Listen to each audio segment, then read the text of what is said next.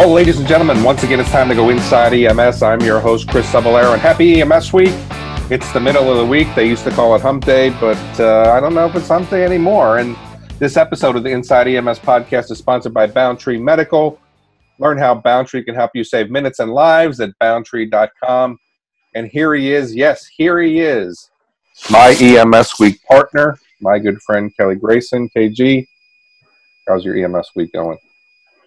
Going well, man. It's going well. I'm saving lives, stamping out disease and pestilence, the usual. Slowly whittling down the honeydew list that has only grown longer during stay at home. Well, I think that I saw pictures of your man cave online. It looks pretty. Yeah. It looks very rustic. I guess rustic's the word, right? Yeah, man. I was going for early American hunting lodge, hunting cabin kind of feel to it. Is your home? Do you live in like a log cabin? It's meant to be a testosterone. No, I live in a little cottage in the woods. It's a little cottage in the woods. So when we bought and set up the man cave, it almost doubled the square feet of our living space. Oh, did you build it? Did you build that? No. We bought one of those Amish prefab buildings, those Amish made buildings, and converted it to an office and workshop. Got the office on one end and podcasting studio and office on one end and workshop on the other. And it's got lofts on either end. So the lofts right now are for storage, but they'll be finished for sleeping if people want to come visit. So. Yeah, I want to come down to Grayson Acres and spend some time in the loft. How about that? Yeah, you do that, man. You're gonna have to do it soon because you're getting so old. You're not gonna be able to climb up a ladder into the loft, man. Well, I think you need to put up some kind of pulley system or whatever just to get those up. A dumb waiter. Emphasis on the dumb. Thank you so much. It's awesome being here. But Kelly, EMS week, and I think that. We've been talking about a lot of things over the past few weeks and kind of hanging out around the COVID topic. And, I want to take a part of this show really to talk about EMS, to talk about EMS week, to talk about what this year has meant, to talk about maybe what the future of EMS is going to look like. We've kind of tried to figure that out. And I think that there's a lot of things that are giving us, some, lean back and think and actions that we need to take as a career field. But first, I think we have to be able to give the props. We have to be able to give the pat on the back to the folks that are out there who are doing the job and who are making EMS what it is today. And I've said it before. I mean, we've got problems in our career field. We don't pay our providers what they're worth. They've got problems with their schedule. They got problems with their, problems making ends meet. It's a high-stress job. Sometimes it's more mentally physical than it is physically physical. EMS is one of those thankless jobs that you truly have to have a calling for, that you continue to come to work every day. And we know what these challenges are. They are still challenges, and they've been challenges for decades. I mean, I'm going in my third decade of being a paramedic, or past that, actually.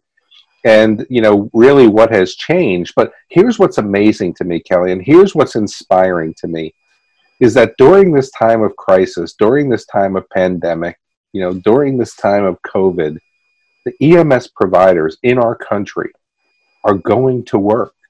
They're being professional. They're being committed. They're being dedicated. They're delivering the highest quality of patient care to the people that they serve. And they're doing it without the right level of PPE. They're doing it without the support from the federal government. I mean, we talk about EMS providers being a transport benefit and not a provider recognized as a certified provider.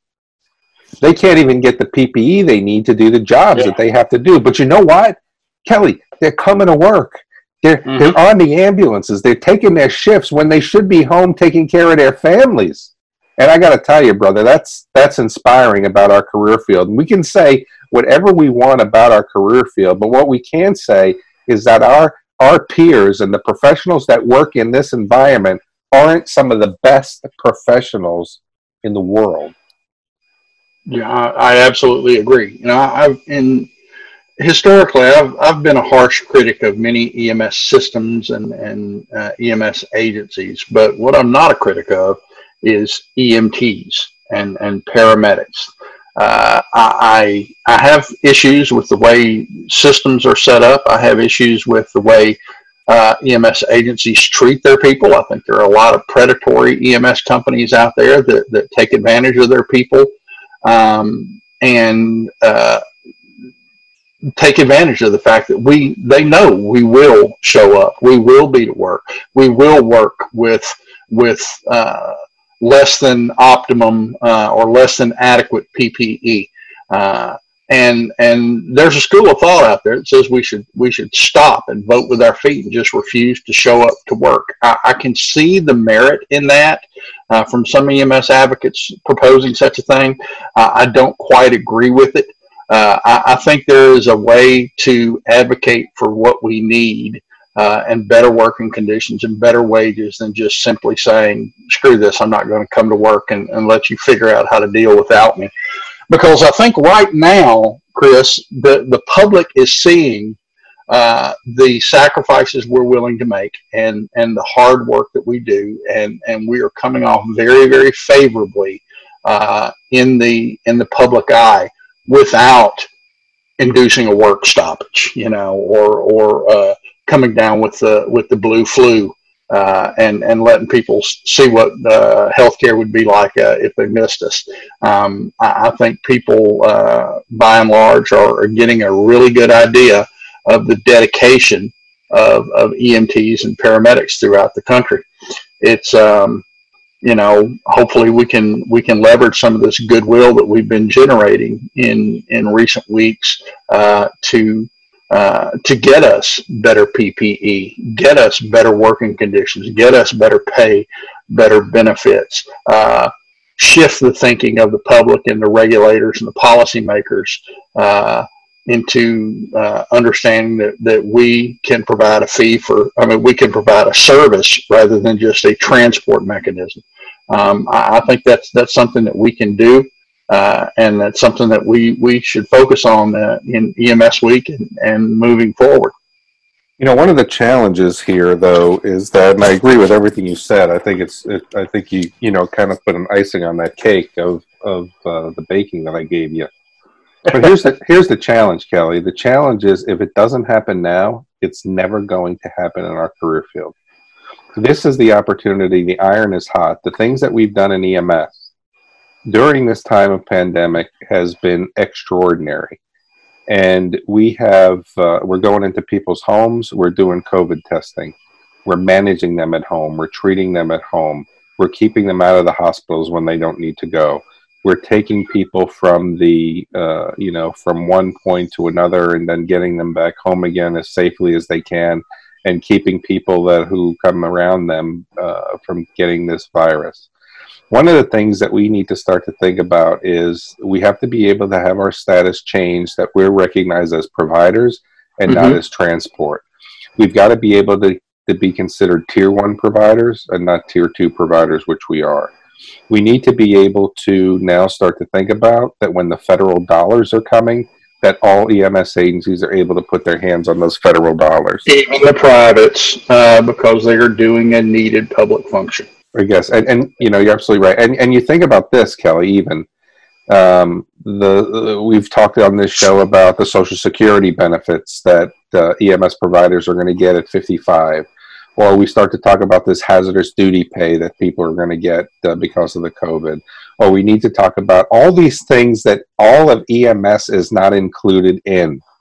And my fear is, and I've said this on this show, my fear is if we don't make a concerted effort to make the change now, the change will never happen, and we're gonna move from the forefront like a chess game, right? We're like the rook. We're moving forward right now, but if we don't make the changes we need to make, we're gonna move back into oblivion, and we're gonna be right back where we started in 1975. I'm not sure that I agree with you there. I think that I agree with you that now is the time to take decisive action and to really leverage the goodwill that we've generated. And as John Politis pointed out in our podcast last week, goodwill shifts to ill will pretty quick. And we saw that in 2008 with the fiscal crisis in 2008, and municipalities griping about the burden of pension funds and that sort of thing, and salaries for municipal fire and EMS agencies and police and so on and so forth. But while I agree that it would be a crying shame if we squandered the publicity and the goodwill that we've generated in the last few weeks, I don't think this is a now or never situation. I believe in incrementalism. The strides we have made in EMS, and you know it as well as I do, EMS today is not in any way, shape, or form the same profession it was when we started in it. We've advanced, we've moved forward, we've expanded our capabilities quite dramatically, but it takes time. I'm reminded of singers and actors and everything, and they characterize them as a overnight success that was 20 years in the making, ignoring all the hard work that went into that overnight success. You think about your pet topic is mobile integrated health and community paramedicine, and it has exploded in the last year or two or three. But when did it start? Way back, 20 years ago in the Red Sands, was it the Red Sands Indian Reservation, expanded scope of practice for the medics there, and people saw an idea and they built upon it and they adapted it to their own uses, and it grew slowly. But that groundswell of support sometimes takes a little time to build, and then when it crests, that's the only thing that people really notice. They don't notice the building swell. They notice the crest and go, where did that come from? Well, it's been building for years. It just now reached a critical mass, and I think that's the way we're going to have to do this. We certainly need to take advantage of the goodwill from policymakers, most especially, and really advocate for our profession. But I don't think we're going to transformatively move EMS forward overnight. I don't think we're going to transform EMS overnight. I think we can make some substantial gains in the coming year or two, based on what we've proven that we can do. But I don't think a year from now or 2 years from now, EMS will be forever the same or forever change. It's just going to get a little bit better as we go. Very interesting, very interesting. And I want to get your opinion on a couple more things. But sure. As we take a break here, as your partner in EMS for over 40 years, Boundtree has made it their goal to provide you with more than just emergency medical supplies and equipment. Boundtree partners with you to create efficiencies within your agency, streamline your operations, and help you find the ways to make the most out of your budget. Your dedicated account manager will be your true partner, acting as your personal advisor to help you determine which solutions are right for you and your specific needs. To find out more or to set up an account, visit Boundtree.com or call 800-533-0523. So, I think you made a lot of sense with your comment, and I just don't know, man. I think I'm a little bit more in this area. I'm a little bit more.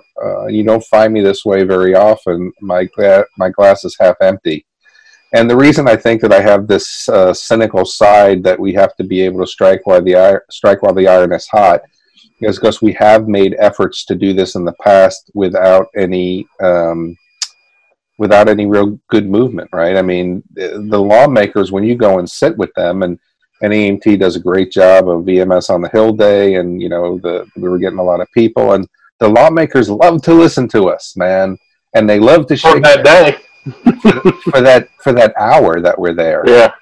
And but what has really changed for EMS? It seems that the people who are in the municipalities, and it seems that the people who are in the third city services, they're getting different things. But EMS as a whole is still not being treated with the respect and given the benefits that they need to get.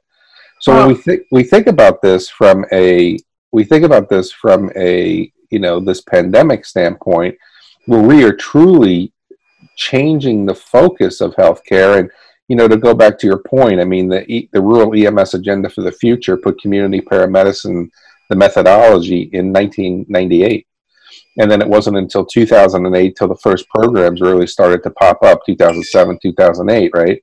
And, so yeah, to your point, we're going into the second decade, 12 or so years now of doing community paramedic, since we call the start of community paramedicine. But it's taken 12 years for even the CMS to say, let's try this ET3 thing. I think that there's something to what you guys are talking about, but it really isn't a community paramedicine benefit as it is a 911 benefit, that now we can go to alternative destinations, now we can treat and release, or now we still take them to the hospital. It's not a community paramedicine benefit. I think the ingenuity and the creativity is these community paramedicine agencies are going to figure out a way to make this a community paramedicine benefit. But, so when we start to think about this from the tragedy and the horror and the challenges of this pandemic, where EMS is really Kelly, I mean, this is just making my heart beat, but there was a paramedic on the cover of Time magazine this year. I mean, that's where we are right now. And that's the exposure that we're getting. We've got to take advantage of the exposure. We do. I just don't think that if we don't fully realize our goals, in the next year or two, following the waning of this pandemic, that all is lost. I don't. And here's what the thing. I think that you are too close to the problem. That's why you're cynical. So I'm gonna step out of Kelly's normal shoes and step into Nancy McGee's shoes, because this is the role in our house. I am the cynical. I hear you wear those shoes a lot. Then the dress is like with it, but I don't. They make my calves look so defined. It's okay, go ahead. I'm sorry. I usually am the world-weary, cynical one in our relationship, and Nancy is Mary Sue Sunshine. Look on the bright side. You're too close to the problem, and all you see is the things that frustrate you. So I'm going to point out something to you differently. You see all of this that is taken so long to do, and I am much more hopeful for one thing that's pretty obvious, is at the core of EMS, the people practicing it are getting out there. You said it in the very beginning of this podcast. The core of EMS is pretty good. We may have organizational problems, and we may have problems with advocacy and getting a cohesive message out to the people that make decisions. But the heart of EMS, the people out there practicing it, is as sound as ever. And I can't help but think that the kind of advocacy that they're practicing right now is invaluable and will be noticed. You talk about the EMS on the Hill Day and how the politicians love to pose with us for photo ops and get their name in the paper as being supporters, and then they forget us. And I've replied to you that it's because we do EMS week wrong, that we only zealously advocate for EMS 1 week out of the year, and the rest of the week we're bitching and complaining. When we should be zealously advocating for EMS 51 weeks out of the year, and then we take the third week in May off and take some time to ourselves and vacation and recharge our batteries. And I think that would be a much more effective use of our time rather than do our big PR push in that 1 week. We just hit it hard all year long, and then relax for the third week in May and celebrate what our accomplishments. However, for the rank and file paramedic, Chris, that's not an option. You and I sitting in the cab of our virtual ambulance discussing the